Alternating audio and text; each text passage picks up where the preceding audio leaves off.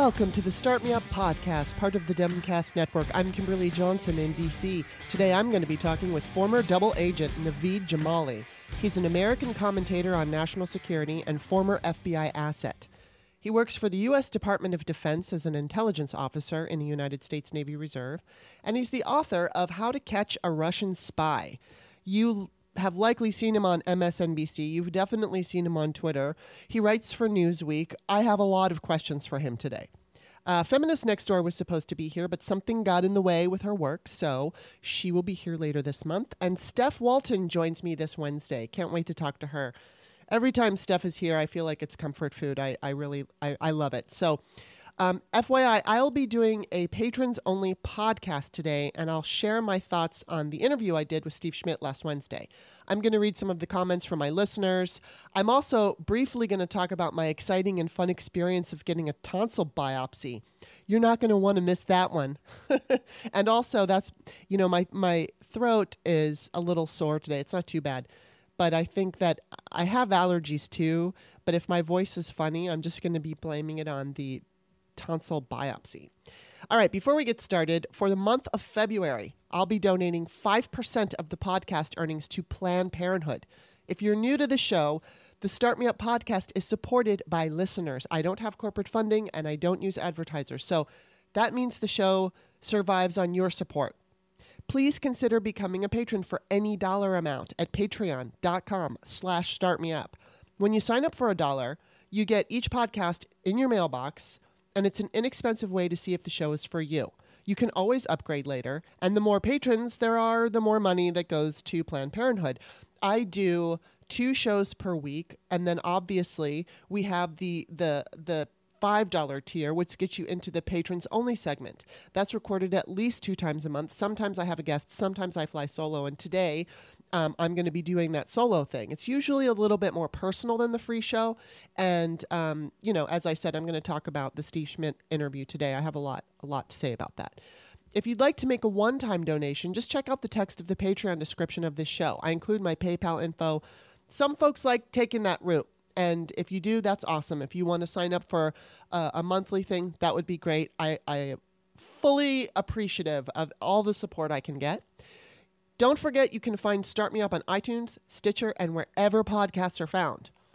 Please become a subscriber on iTunes. Also give the show a positive review and a good rating if you like it. And that's going to be it for now. Please enjoy my conversation with Naveed Jamali. Welcome, Naveed. Hey, thanks for having me. Thanks for being on the show. I've got some questions for you.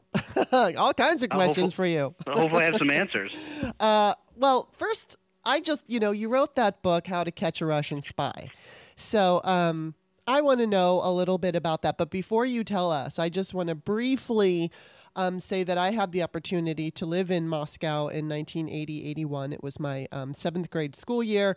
I had an opportunity to see what it was like to live under Soviet-style rule.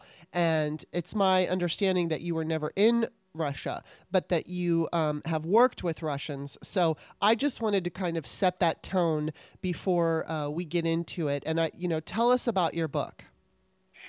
Well, I mean, it's someone who lived in Soviet Russia. I think one of the things you can understand is the paranoia that comes with living in a surveillance, like an actual state that surveils its citizens. Yeah. And I think one of the things that's the most remarkable about dealing with Russians, and I'll get into the story, but just so for your listeners to understand, I was dealing with actual Russian intelligence officers, so members of the military who were trained, who went to academies, whose job it was, in fact, to come to the United States, recruit and manage a network of U.S.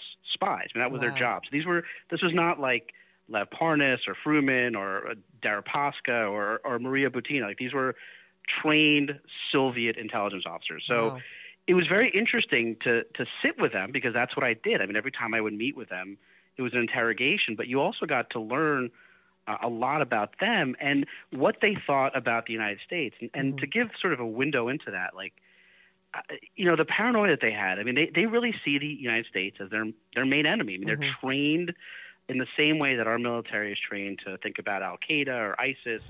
That's what they think about the United States. They view us as their main adversary. It's not personal. It's this, we are their threat. And so when they come here to the United States, when these guys come here and they get off that Aeroflot flight in JFK, they consider themselves behind enemy lines, and they really act accordingly. It's a very paranoid way of living, and not completely wrong, although their sense of the United States is skewed.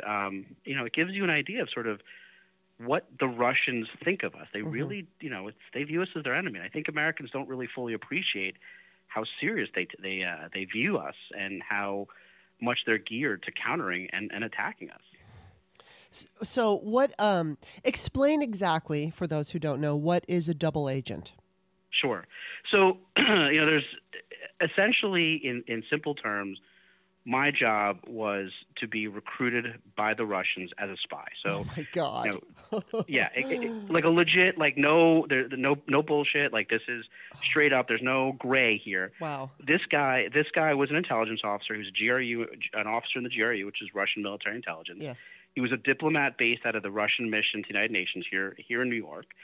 And my job was to allow him to recruit me. And now, a lot of people make it sound like, oh, this is easy, and it's not. I mean, these are incredibly paranoid people. Everything you do, they just, by nature of who they are, they're just completely distrustful. And the goal here was to play him, but to make him think he was in complete control. So essentially, what I did was, under the guidance of the FBI, oversight of the FBI, in mob parlance, I was a made man in the Russian spy organization, something that very few American, civilians ever do. And it was tough. It was really a challenging thing to kind of go through this process of assessment where the Russians sit down and they'll ask you questions, and in 6 months they'll ask you the same question again. They'll see if there's, as we heard from the truth never changes, right? And so it's the same thing in intelligence. It's the same thing that Adam Schiff would say is the same things the Russians would say, that if you tell the truth about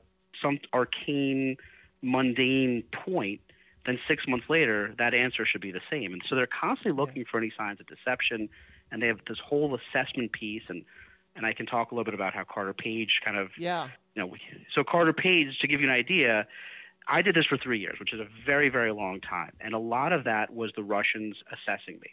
So they would give me tasks. They would ask me questions. They would then, go back to Moscow, and then they, comes back to their intelligence officer here who would ask follow-up. And they're looking at not just what my answer is, but how I answered, if there's any deviation from previous answers, if it makes sense. Carter Page, perfect example. If anyone has spoken to him, and I have quite a bit, Carter Page is nuts.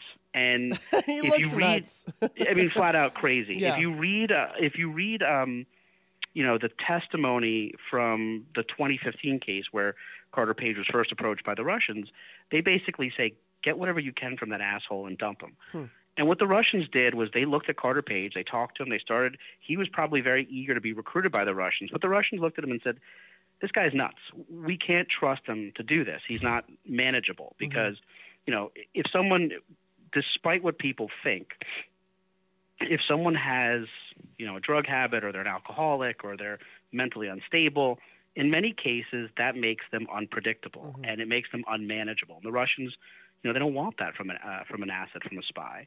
So they very clearly started this process and then dumped him.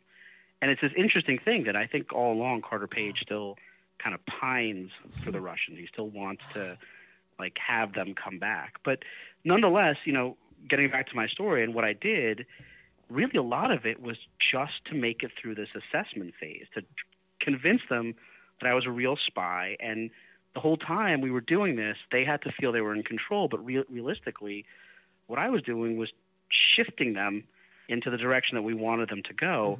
And, frankly, we were just better than them. They never sensed that this was a controlled operation, and they kept going through it. Yeah. And so, a double agent, in simple terms, is someone who, in my case, was recruited as a spy for another intelligence service, but in actuality is working for a separate intelligence service. Yeah. And then how do they go about recruit? I mean, how do they know to recruit you, and then how does it begin? Yeah. Okay. So this is the story. So my parents, as I like to say, Naveed Jamali, the name Naveed Jamali, I can't trace my lineage back to the Mayflower. My parents were both immigrants that came here in the 60s, and they settled in New York, and they started this defense. It's not a bookstore; it's a defense contracting firm, and the company eventually got contracts with the federal government to supply the government with information, with books. So if you go to West Point or Annapolis, the students don't buy the books; they're given to them, and our company would provide the books. We'd stack libraries all over the world for the State Department. So anyway, one day in the late 80s, a man walked into my parents' office on Columbus Circle in Manhattan, gave my dad a list of books that were on nuclear disarmament, non-proliferation, and basically said, "Can you get these?" And when my father asked, where he was from, excuse me, he said he was from the Soviet mission, and that he was this man named Colonel Alec Tomakin. And long story short, he was a Soviet intelligence officer, and he made this pitch to my parents, left a list of books that they were to acquire, and after he left, 15 minutes later, the FBI walked in and said, "Look, this guy's a Soviet intelligence officer. Wow. What does he want?" Yeah. And my parents gave him a list of books, and essentially what ended up happening for 2 decades was the Soviets, and then when the Soviet Union collapsed, the KGB became the GRU, and same people, was the Soviet mission, now it's the Russian mission, same diplomats came back, and my parents would very dutifully, every piece of request that the Soviets and the Russians asked for would give to the FBI, and we became one of the longest running FBI assets against the Soviets and the Russians, and certainly one of the few, if not the only, multi-generational one. So it actually started with my parents. I grew up as a young child, watching all this stuff, and it was pretty sinister. The Russians would show up as a young boy, with my dad.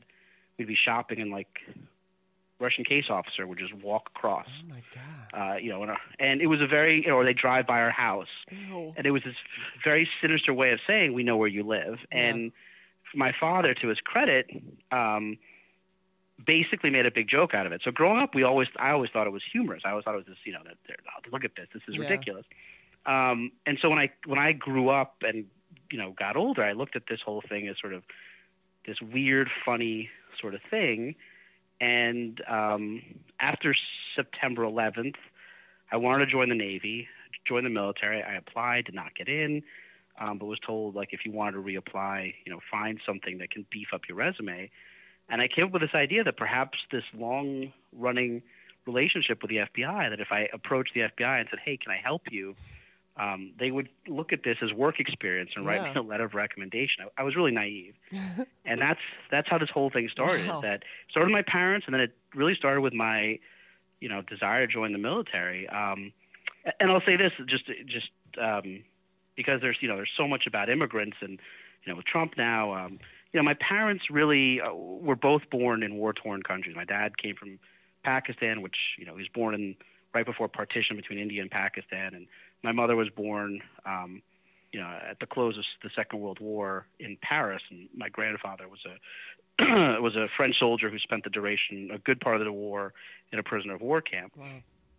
And so they both were born in actual war-torn countries, and they came to the United States in the 60s, and they protested the Vietnam War, and so when the FBI asked them for help, they felt very much that it was their duty as American citizens in their new country to help, but not too much. And so my parents, would give this information to the FBI. They never asked for anything in return. They just felt it was they never wrote a book. In fact, if I hadn't written this book,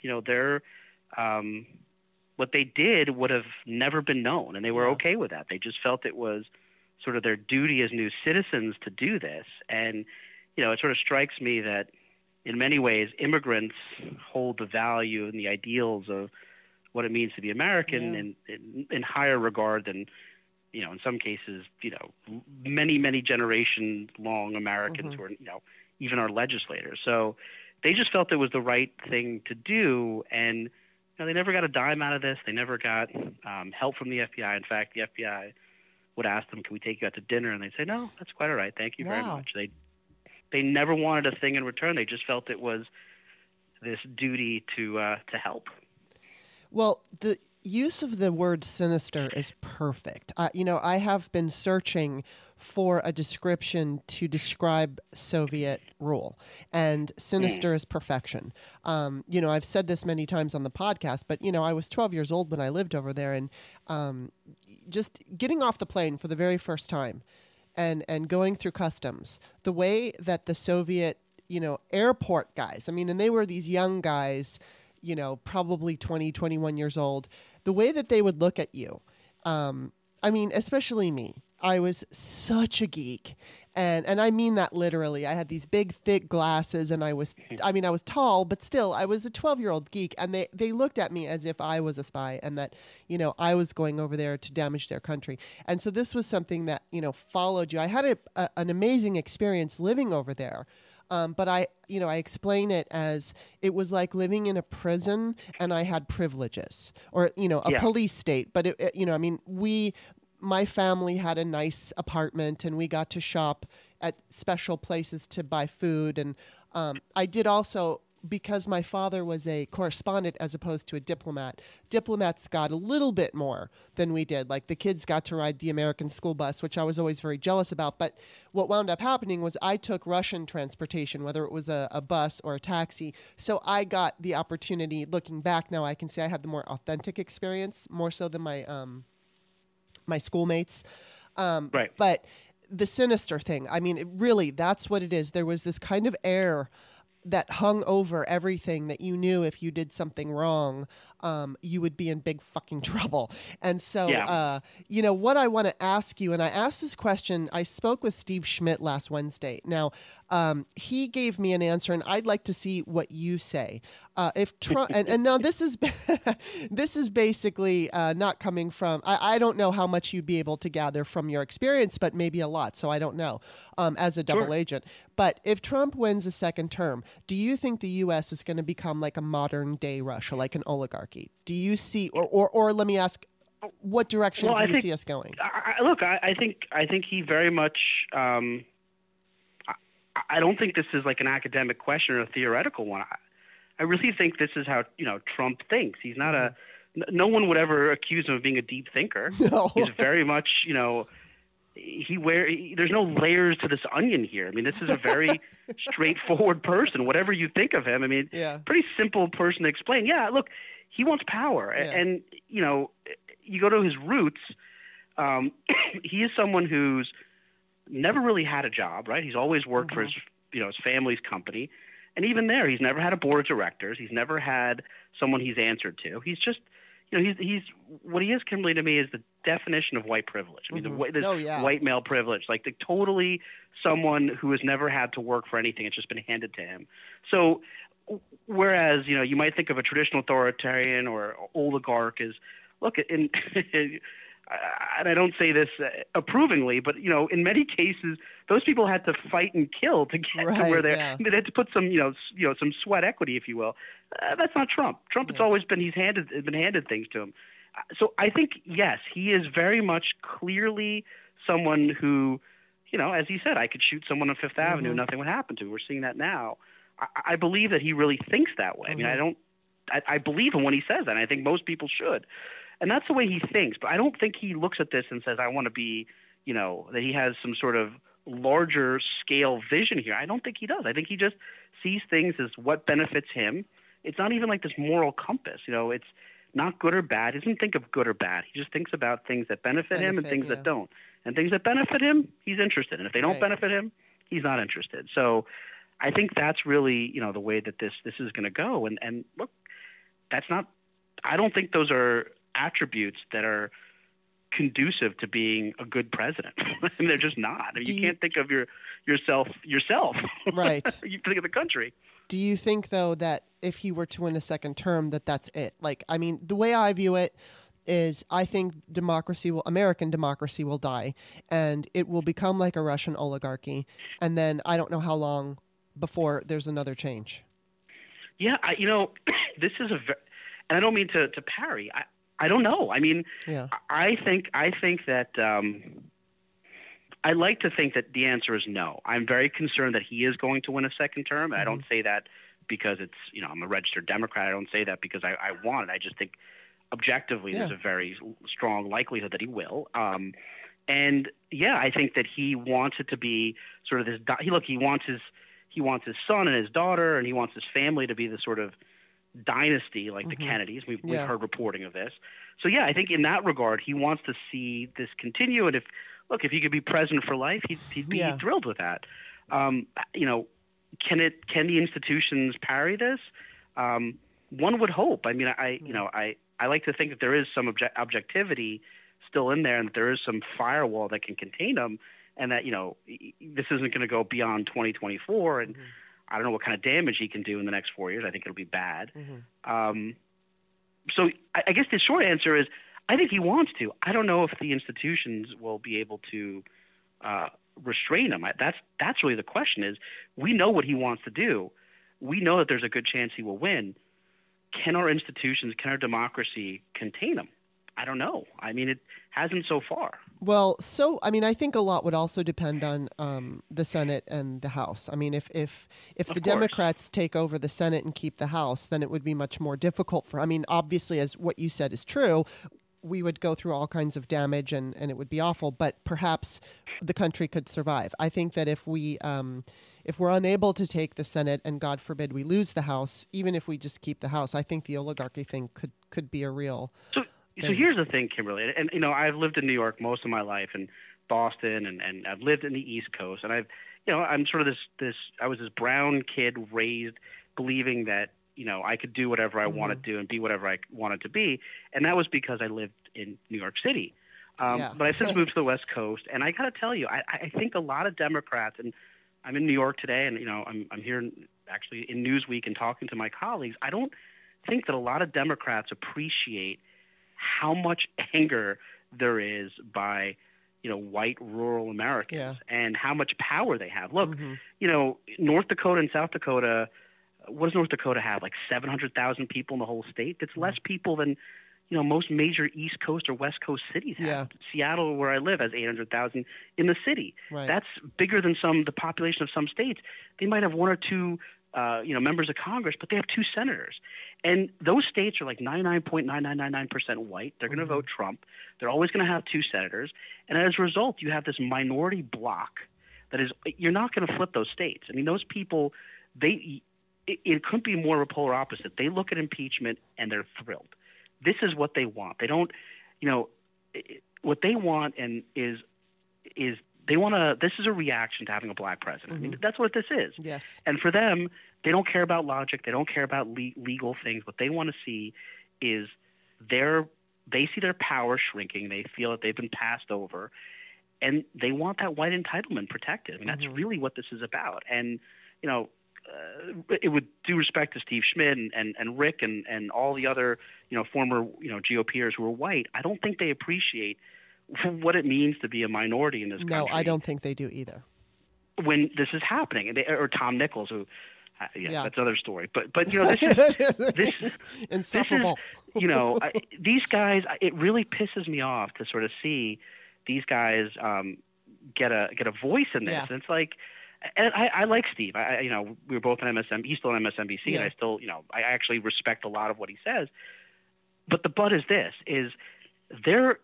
that GOP, that Republican Party, this racism that we're seeing, and this look, what Trump is it's white nationalism, right? White nationalism is not white supremacy. It's not Nazism. It is this belief that the United States should be a white ethno-Christian state. That this is a country that was founded for that, and it's not.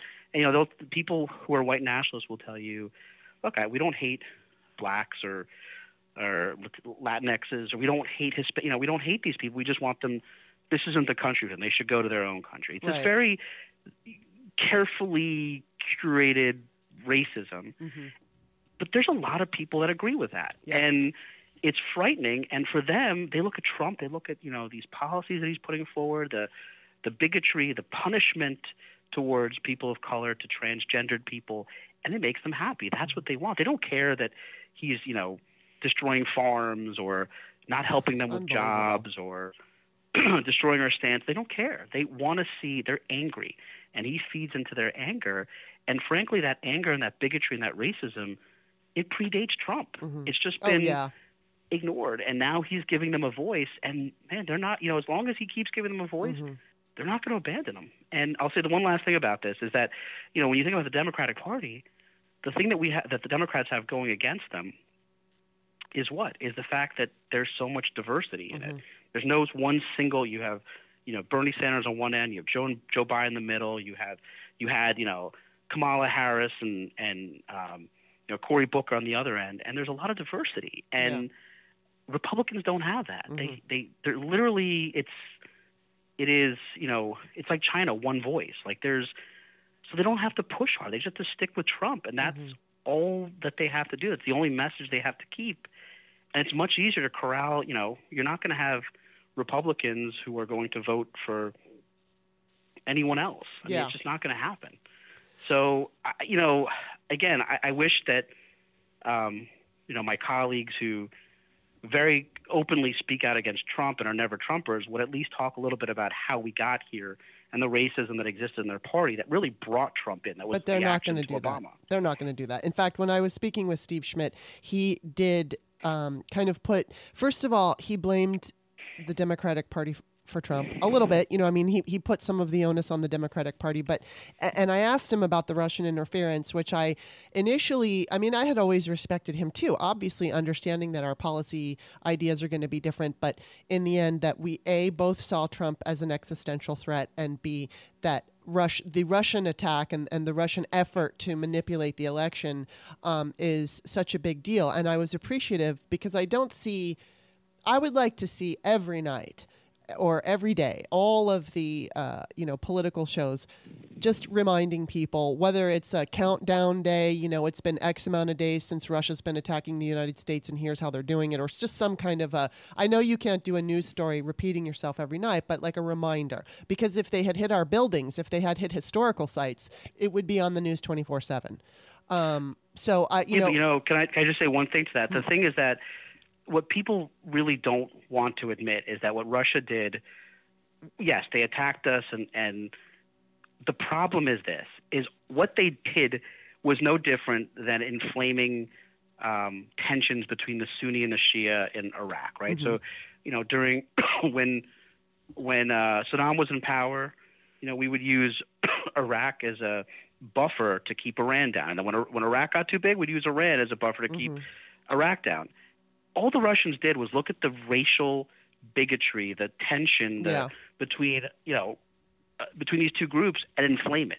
So yes, they attacked us, but the reality is it wasn't. And this is the part that drives me nuts when we talk about, like, when they have legal correspondents on, legal analysts, is that this is all about race. And what the Russians did was understand the divisiveness that exists in this country and stoke it. And again, it goes back to this fact that we have two Americas here. We have, people that live in the middle of the country that have a very different view from the people that live on the coast. And I don't know that you can ever reconcile them. And the Russians, exploited that existing hatred, frankly. Well, absolutely they did. And then they also targeted those three states that ultimately, targeted electorally, understanding that if they pushed Jill Stein in, was it Michigan, Wisconsin, and Ohio, I think, or Pennsylvania, that I don't remember those three, whatever those three states were, that they specifically focused them and pushed people to vote for Jill Stein, and that they used Bernie Sanders. They used him to pit, they saw that there was obviously a Democratic divide with the Sanders and Clinton voters, and so that they used that also. And so, yes, you're right. Yeah. You're absolutely right. And and they did do a whole thing with Black Lives Matter where I think they put up a fake Black Lives Matter thing, and or they pit each other. They did the same thing with the vaccine debate where they would pit each other, us against each other.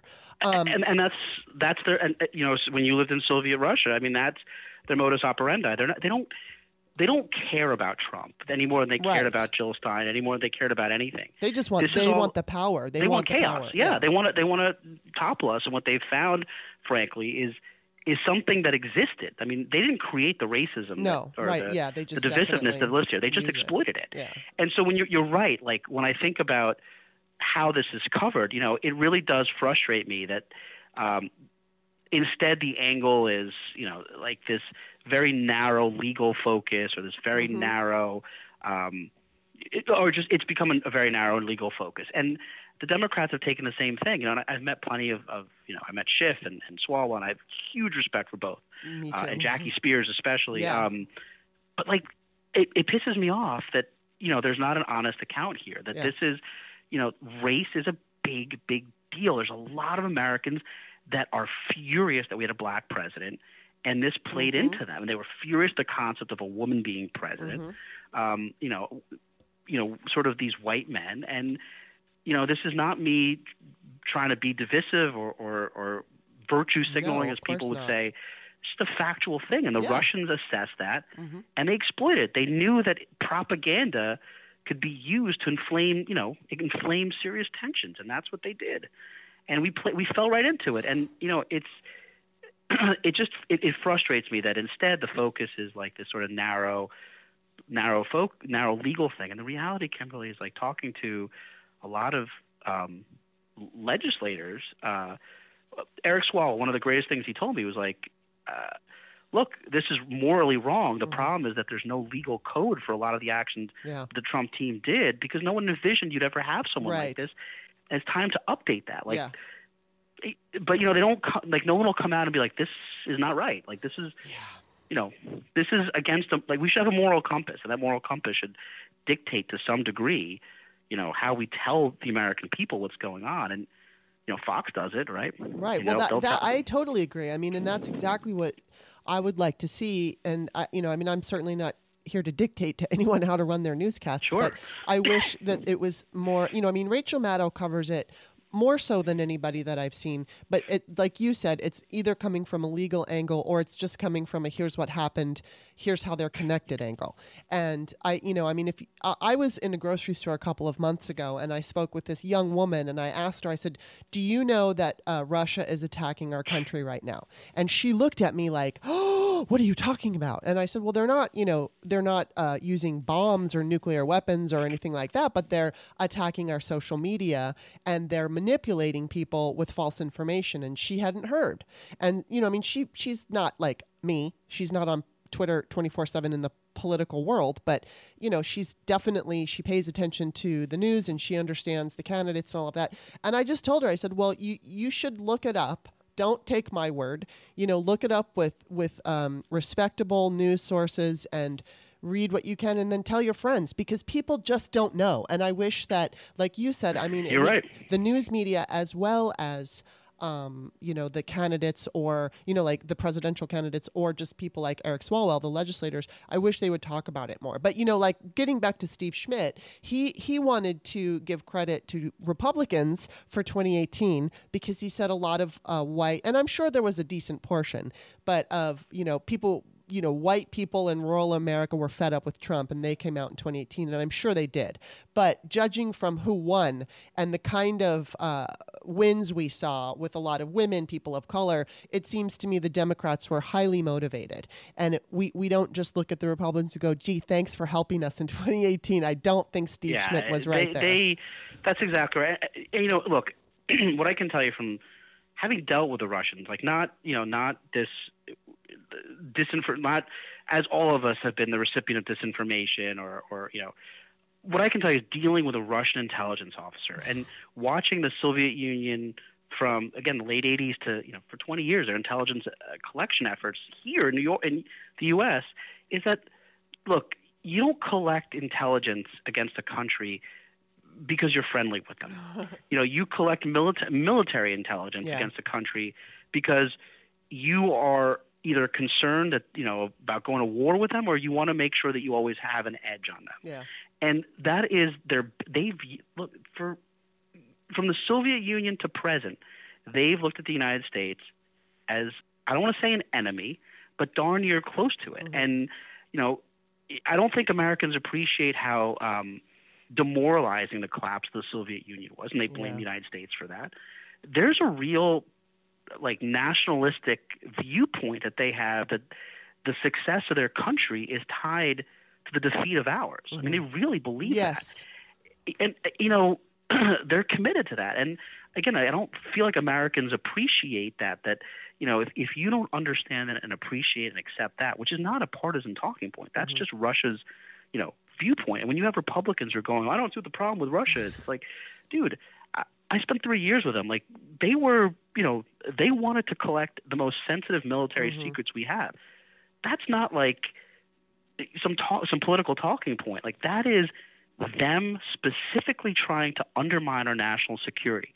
Who does that? People who do that because they're in competition. They're in, basically what Russia is with us is they're in a hot intelligence war with us. They will do everything short of getting into open armed conflict with us. But anything below that is fair game because they want to see us tumble, and they're going to push as hard as they can. And if you don't understand and appreciate that threat, we're screwed. And that's the thing, like where Republicans have failed us. Probably the worst is at least focusing on national security, saying, when I don't understand what the problem with Russia is. And I'm like, they get the same intelligence briefs as, in many regards as the president. Like they absolutely know what the threat Russia poses and what Russia wishes to do. And, I asked Eric Swalwell, and I'll say it again to the members of Congress, like I wish they would declassify to the American public, not this Facebook ad buys, or I wish they would declassify to the American public, give them a sense of how big the Russian intelligence network here in the United States is. Because if we are concerned about Al-Qaeda and ISIS networks, forming the United States, counterterrorism, we should have the American public be aware of the intelligence efforts of these countries. Yeah. They're not insignificant. And it's not, again, my job was not, I didn't do Facebook or some disinformation campaign. This was me dealing with a Russian intelligence officer to spy on our country, to harm it. Like, you can't get any more black and white than that.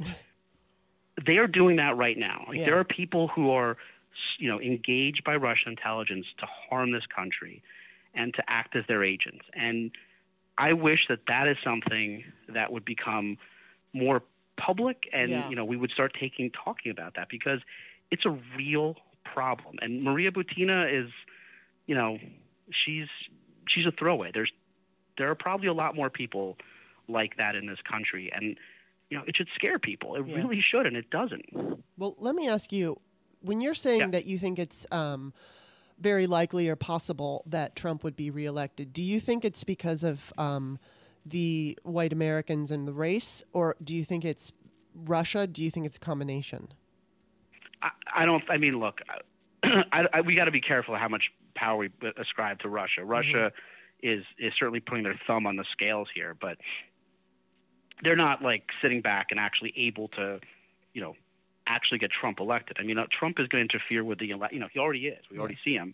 But I think at the end of the day, this is very much, it's like, people get uncomfortable with you say this, but it is absolutely about race. That is the reason, race and sexism and, look, it's telling that the Democratic Party basically has no people of color as presidential candidates. So the candidates that were people of color were quickly kind of put aside, and I think it was probably because the Democratic Party realized, and it's sad to say this, that to have a minority presidential candidate would have been really tough against Trump. Would have been harkened back to Obama, and we saw what happened with that. And so the DNC was like, you're not going to appeal to the heartland, and they didn't get any. They weren't able to raise money. Yeah, that was actually the next question I wanted to ask you, is because I saw your tweet, and you were understandably disappointed that there's, that's exactly what you just said, that there's only white people now in the lead. And race is complete as a talking point. Inequality, has completely evaporated. Instead, it's everyone's pivoting to the heartland, and how can we get, it's infuriating. I've talked to plenty of minorities and people of color and people from disenfranchised communities, and I had a very famous, I won't say their name, but a minority journalist tell me, you can put an African American in a voting booth, and 99.99999%, they'll always vote for Democrat. You put a white person in that voting booth, it's not a sure shot as to whether it's even a Democrat, a white Democrat. It's not a sure shot what they're going to vote for. Yeah. They're going to vote for Trump or not. I mean, there's always that possibility.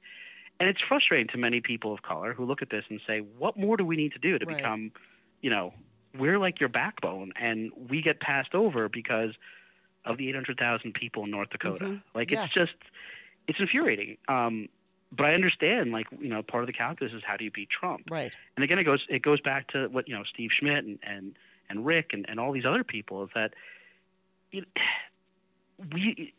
Electoral College and the fact that we're being held hostage to this minority group that is primarily Republican, primarily white, primarily in the middle of the country is infuriating. I mean, these are not people that want the country to move forward. They don't. There's no. I think it's more caustic than whatever the Russians are doing, and I'm sure they're doing plenty. But that is. How do we get past that as a country? But that's perhaps the biggest problem, is that we're driven by this minority, this increasingly smaller and smaller minority group, that doesn't want to see change. And we're kind of stuck. I mean, it's infuriating. Again, well, and in this particular case too, because we have Trump. I mean, imagine if Hillary Clinton would have won in 2016. It's not to say that this country wouldn't be racist. Of course, it would kind of be like the same situation with Obama and the racism that we saw with him. We would see the sexism and all of that with Hillary. Absolutely. And I wanted to bring up though that we don't have people of color in the race right now, at least viable. We do have two women, and Klobuchar is probably not, in my opinion, she's not viable at this point, and let's see what happens tonight. I don't think she's going to be, so that would leave Warren, and obviously, so there's at least a woman in it, but my feeling is just because exactly of everything that you're saying, Warren is my first choice. I think she would be the best person for the job, but, of course, I'm going to vote for the Democratic nominee, no matter who it is. Because it's not going to be Tulsi, and don't have to worry about voting for her. But I know at this point anything can happen. But I think Biden is going to be the nominee, and I was just wondering. I think so too. Yeah, and then I think so too, and I think that exactly what you said. That I don't know how I feel about this, but I can understand it. I think the Democratic Party, basically it's too fractured right now, right? Yeah. That's not an opinion. It's just when you have these kind of different candidates, you're drawing, you've got, again, Bernie Sanders on one end, Biden in the middle, Warren on the other end. Like these are people that are going to draw different the Democratic Party, in a lot of ways, this is great, has diversity, but in a lot of ways for a presidential primary, that's incredibly difficult, right? Like you hope that this diversity, when we get it, when there is a candidate, that people will rally behind that candidate. You're right. I think at the end of the day, what the Democratic Party has decided is that you need an older white man, because what they saw as a result of Obama is that people didn't want to see a woman. They didn't want to see a minority. They don't want to see someone young. They don't want to see, LGBTQ. Like I think that, if it's to Pete Buttigieg, who I have I think actually, he has a long future in the Democratic Party. Me too. I think even though he's openly gay, and I think the fact that he's a white man still, appeals to people. Right. Like they would put that aside. Yeah. Their bigotry. But look, it just feels like the Democratic calculus here is, a straight older white man is the counter to Trump, and that's got to be, it's got to be Biden. I don't know how I feel about that personally, but like it's most likely going to be that. Who do you think he should? Who should be his VP pick? That's a very good question. I've heard some people say, I've talked about her before several times on the show, but there's another woman at my grocery store who's a black woman. She's my age, and we always talk about politics. I absolutely adore her, and she's like strong that it has to be Biden. Well, Bloomberg too, but I think Biden has always been her number one choice. But she believes that this is something that doesn't even think a woman should be VP. She thinks that it should be man. And she's totally up for like Castro, or doesn't have to be two white men. But she does think, I can't remember, I don't think she said Warren.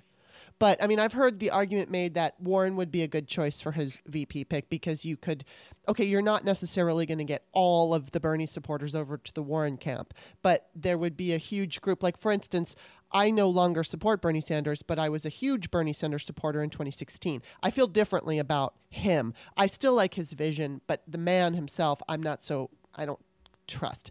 But Warren's got everything that, I loved about what Can he I tell put you a forth. Warren? I think I've said this story. Can I tell you a Warren story, like Sure. a personal story about? So years ago, I was traveling through Reagan Airport and through DCA, and this was before Warren announced that she was running for president. This was probably 2017, 2018, and I'm waiting for my flight, and there's Elizabeth Warren, and I went up to her, and there's people like, oh my God, there's Elizabeth Warren. Yeah. And she was just there with her husband and just sitting there. And I went up to her and I said, hey, I'm it's so great to meet you. I'm on MSNBC. And I told her a little bit of my background. And she gave me a good 15 to 20 minutes of undivided attention as we talked about politics and Trump. And you know what? It was like there was no cameras around. There was no one around, literally. I mean, she was sitting in an airport. And the way that she spoke to me, so whatever you think about her politics or her policies or anything, just as a human being, she just treated me incredibly decently. She treated me as an equal, didn't speak down to me, didn't act, oh my God, I got to get away from this, this guy. Just sat there and talked to me. And then when I finished, someone else went up to her and she talked to that person the exact same way she spoke to me. It was a very, and again, just like a very honest moment. And I think she's a very, in that regard, that's probably who she is. I mean, there was no camera. She had nothing to gain by taking the conversation. And it was pretty remarkable. However, that being said, when you ask about who should be the VP, I really worry that there's a lot of people who are not okay with a woman in this kind of position. And, the Democrats have to make a decision. It's a very tough one. Do they appeal to people like me or your friend, your friend in the grocery store, even though she says she wants a man as a VP? Or do they, try to go more moderate in the hopes that, those moderate voters are either not going to sit home or not vote for Trump and instead vote for them? I'm not a pollster. I don't know where the numbers are. I can tell you it pisses me off as a minority that, again, we have to sort of take the back seat because we don't want to offend sort of moderate white America. Yeah, well, I mean, as a woman, I feel exactly the same way. I think Elizabeth Warren a woman or a minority, it's the same thing. Do we ever get a say in this? When does our vote matter? And, Kimberly, what I feel is that, I think many Americans feel this too, is that we're at the precipice of fundamental change. We just can't see it yet. And, this is the sort of last gasp of and we see it. Look, frankly, you see it all across Europe, Australia, New Zealand. There's the countries that were founded by sort of white straight men, white rich men. Brexit. I mean, France is no different. You see it that as these countries become more diverse, there's as I call it, the browning of America. As color shifts, as gender shifts, as equality really starts to creep up. This is really upsetting a lot of people, and they're fighting back. Yeah. And that's it. They don't have the numbers. They just don't have the numbers. At a certain point, are we going to be like Iraq, where you have a minority group that rules the majority? I mean, no country in history has that worked out for. I mean, it just doesn't.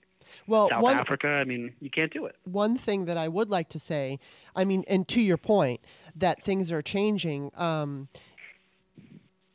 As a woman, yes, it's so frustrating because I'd love to see whether it's, I mean, we've seen a black man. God, I would love to see a black woman, but just a woman run this country. But and it does feel like sometimes, when are we going to get our shot? How long do we have to sit back and wait?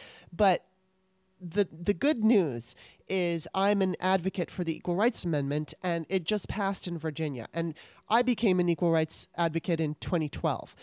I was not aware that it hadn't gone through, I just assumed that we had constitutional gender equality. And although I remember hearing the Equal Rights Amendment back when I was younger, I never knew the full story. So anyway, interestingly, it had stalled back in the 80s, and we needed 3 more states because it takes 38 states to ratify an amendment. So we had 35 states ratified up until the 80s, and then there was that stupid deadline that expired, and then nothing for all these years until 2017, the first year Trump was president. Nevada, Crazy. Nevada ratifies, and then the following year, it was Illinois, and then just last month we finally got Virginia, and that's it. So I think that the idea is, as frustrating as it is, it's going to happen. We're going to get a woman. We're going to get a woman of color. Yeah. We're going to have a ticket where no white people are on it whatsoever. I don't know how long it's going to take, but it's going to get there. And I totally agree with you, because usually what motivates people is fear and discomfort, and that's like rampant. So, I think... Well, and you just look at history. Like, you can't have a country, that where a minority rules a majority. Right. It just doesn't work. Diametrically opposed. It just never lasts. No. And look, I think that's what we're seeing here. I mean, in many ways, this is this fundamental change, and no one wants to.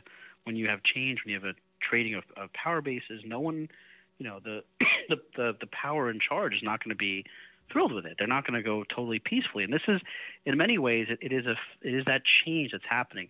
It might be generational, but it's happening. The numbers, despite what Mitch McConnell wants to do, and that's why he's, putting conservative judges in lifetime appointments, because he knows that he can't fight the fundamental change of the demographics. I don't think it'll be successful. However, it's, when that tipping of the balance will happen, I don't know. But I feel like we're all witnessing this massive change, historical change. We're witnessing it at the precipice. We just can't see that like where the cliff ends, and and I say this in a positive way, where that shift actually happens. Yeah. But we all know it's going to happen. I mean, they can't stop this kind of change, and it might be generational, maybe 50 years, might be 100 years, but depressingly as that might seem, like this is still a road in that direction. It is, and again, I go back to, I know we're running out of time, but one of the last things I'll say about the coverage of this, it really frustrates me that media, we can't have this discussion. Yeah. That we can't have this discussion about race and how it plays in, how inherent bias plays in, how, really, it's not even necessarily, I should take this back. I don't want to say it's racism, because that's not exactly right. It's white fear. Yes. It's white fear of change.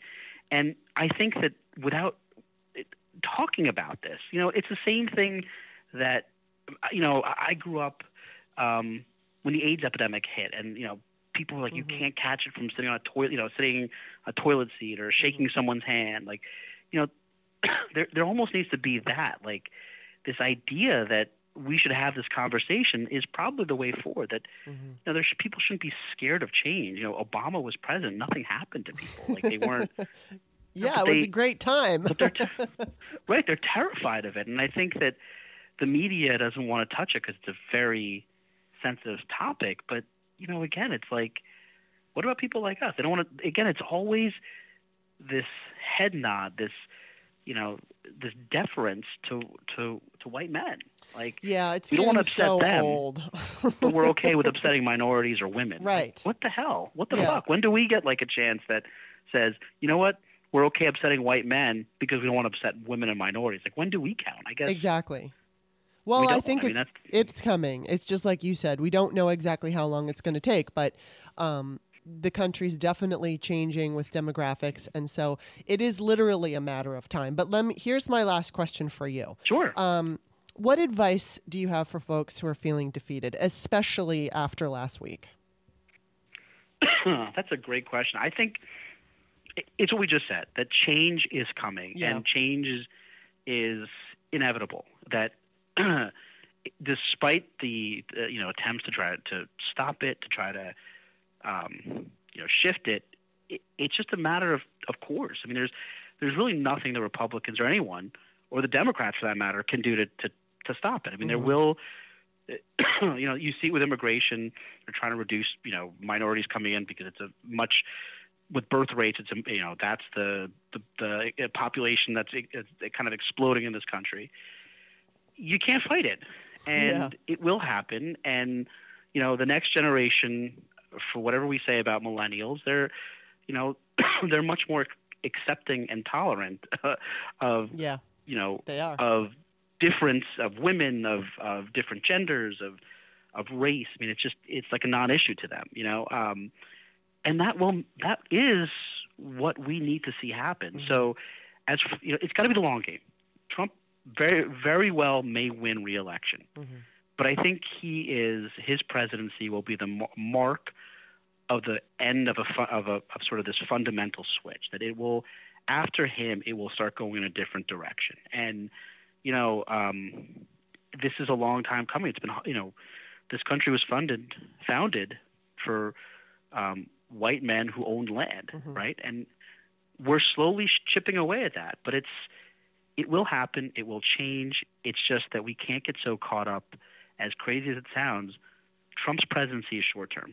Yeah. Really, the long term of this country is where it goes, 100 years from now, 200 years from now. And I think that, as difficult as it is to think of that way, we are on the precipice of fundamental change. And it's hard now, but once we cross that Rubicon, once we cross that line and we look back, it'll be very satisfying to see we changed, and it will happen. Well, I'll tell you, when you were saying that, honestly, and I'm not kidding, I got like a joyful feeling inside. And I mean, and what that tells me, I'm really, really, really working on focusing on my intuition and what I feel when I hear certain things. And just listening to you say that, it, like, I'm not kidding, warmed my heart. So it's what we have to hang on to, because there's a reality that Trump may very well be around for another 4 years, and we can't get hung up on that. Like, we have to focus on pushing through that change, and every corner that we can, whether it's where you work and making sure, I heard here, I'll leave you with this. I heard a great quote by the Habib, I can't remember his last name. He's in Washington. He's the he's the lieutenant governor, and Cyrus, that's it. And he said, it's when you have privilege, people say check your privilege at the door. And the reality is you shouldn't do that. What you should do is keep hang on to your privilege, but use your privilege to help people that don't have it.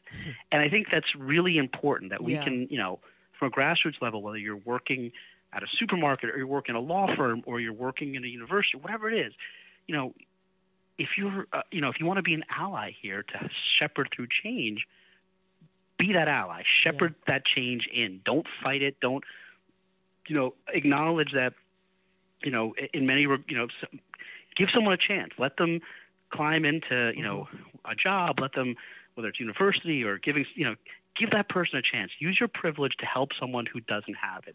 And look, there's so many stories of, the lack of equality between someone who's black and someone who's white, whether it's a legal system, whether it's employment, whether it's whatever it might be. I think we all have that opportunity to push that change. And we talk about grassroots. It doesn't have to be someone running for Congress or, a legislative body. It could be you sitting in office and looking at 20 candidates and deciding who you're going to hire. That might be the change that we can push through. And it's incremental and it's slow, but it's important. And, you can make a difference on a personal level by embracing that. And so I go back. Don't check your privilege at the door. Use it to help someone who doesn't have it. That's perfect advice. I'm totally there. Talking to you has been so fascinating, and I hope that maybe one day you'll return. I'm happy to. Anytime. I'm always thrilled to do that. Awesome. Well, thank you for being on. I'm going to put all of your information in the text of the Patreon description. That will include your the link to your book and your Twitter and all that good stuff. So thank you so much for being on the show today. Of course. Thanks. All right. Well, you take care. You got it. Talk to you soon. Okay. Bye-bye.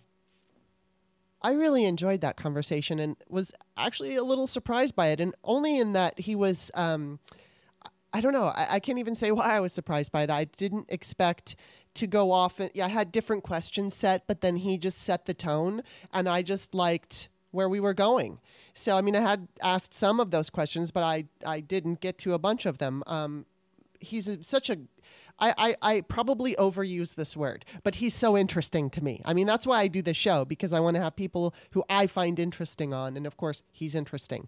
I always love talking to someone who has any understanding of Russia at all, because I think that so many people don't. When I talk about my experience and what I know, it's like people just don't get it. You know, they can understand what I'm saying, but nobody can go back and walk around in Soviet Russia anymore. I mean, I'm sure Russia right now, there are similarities, but it's been more westernized. And I think that would be surprising for me to go over there and look at it now, because when I was there, it was dank. I mean, there were some beautiful buildings, and there was some really great, I went to the Bolshoi ballet, and I, and of course that would be for the top 1%, the oligarchs, but I had the opportunity to see some really beautiful things in Russia. But overall, it was dank, and it was so gloomy. Even a sunny day, there was just a gloom that, and granted, most of it has to do with the climate over there, but it was just the attitude. I mean, when you would walk down the street, you would see the people dressed in, and again, this is Soviet Russia, not modern day Russia, but the way that people were dressed, it was just, basic. Everything was basic. Nothing was fancy. Nothing was special. It was just bland and dank and dark. And, even I always was tripping out when I would go. There was this store located close to where I used to live. And as a kid, I feel really fortunate, because I would just go out by myself and roam around. And there was a woods right next to the apartment where I lived, and we had this huge pond that everybody could go ice skating, which I definitely took advantage of. But then across the street, I lived in this place called Abrucheva 4, which was Abrucheva 4, the name of the whatever I lived, building street, whatever. But like across the street, there were stores. And so one of them was a store for women's cosmetics and perfume and things like that. And I was always tripping out over the fact that the makeup literally looked like the Barbie makeup or like kid makeup, and perfume smelled like kid perfume that you would find in the United States. It would, for kids. It was really bad. So it's nice to have an opportunity to talk to someone who, even though he wasn't in Russia, he experienced and dealt with Russians and that whole sinister thing. So I hope you enjoyed the show. I certainly did. And both of us have a little bit of a cough, so please excuse that. I know it's that time of year, plus my biopsy and all that, which I'm going to get into in my next segment for patrons only.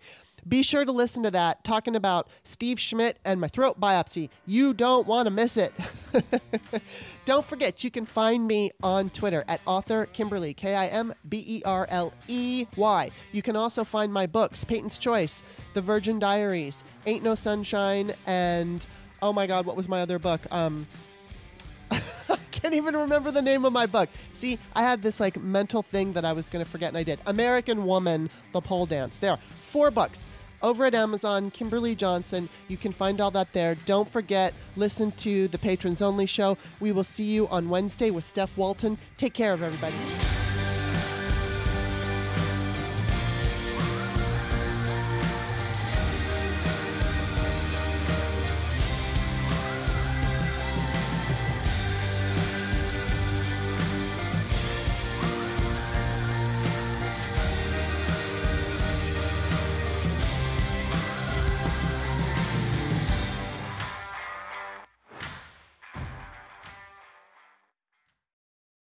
This is your invitation to the intersection of versatility and design. The kind of experience you can only find in a Lexus SUV. A feeling this empowering is invite only. Fortunately, you're invited. Experience the versatility of the complete line of Lexus SUVs and some of the best offers of the year on select models at the Invitation to Lexus sales event, now through April 1st. Experience amazing at your Lexus dealer.